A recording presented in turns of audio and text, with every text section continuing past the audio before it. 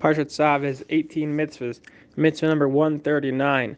The Kohanim cannot eat anything from a chatas, a sin offering, for which the blood was brought to a place that is inside the Beis Hamikdash. So normally in a chatas, all the blood stays outside of the actual building of the Beis Hamikdash. It's just used in the courtyard where you have the mizbeach ha'olah, the main mizbeach over there, and you deal with everything over there. You're not supposed to bring anything inside the heichal. So the pasuk says that if the blood is brought inside of the Beis Hamikdash, then it's pasul / it cannot be eaten.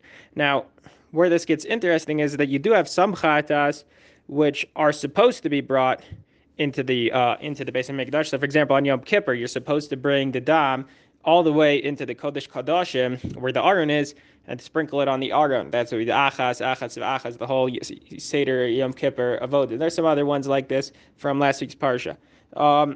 So the Gemara seems to say, the Minchas Chanach brings this Gemara, that let's say you have this Seir Shal Yom Kippurim, you bring it to the Kodesh HaKadoshim, you do the blood over there in the Kodesh HaKadoshim, then you're supposed to afterwards bring it outside to the Kodesh and do some more sprinkling onto now the golden altar, which is in the Kodesh. So let's say at that stage you bring it outside, and then you bring it back inside to the Kodesh HaKadoshim. So here you have an interesting scenario because you're bringing it closer in than it's supposed to be, because at this point you're not supposed to bring it into the Kodesh HaKadoshim anymore. It's done with the Kodesh HaKadoshim. On the other hand, on an inherent level, this chatas does have a shaychus to the Kodesh HaKadoshim. I mean, you just brought it there a few minutes ago as the Kohen Gadol, so maybe this doesn't count as the din of bringing the dam in to a place it's not supposed to be. So the Minchas Chinuch said, the Gemara says that even that is considered a problem. You brought the dam to a place it's not supposed to be, even though it was supposed to be there earlier. It's a problem because you brought it out. And he says that's the interpretation of Rashi and the Ravid on this Gemara. However, the Rambam apparently interprets this Gemara differently.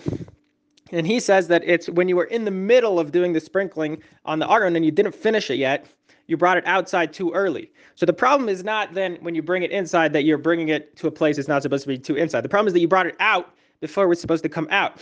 So it's the exact opposite problem. And then you have a psul hotzah, which is whenever you bring something from a korban outside to a place that it's not supposed to be too far externally, the exact opposite of our problem. So, for example, in general, if you have dam that you bring outside of the Beis Hamikdash entirely, you bring it outside of the Chatzar, you bring it outside of Yerushalayim, things like that, that's called psul hotzah. So that's how the Rambam interprets this. You brought it outside of a place that was supposed to be at the wrong time.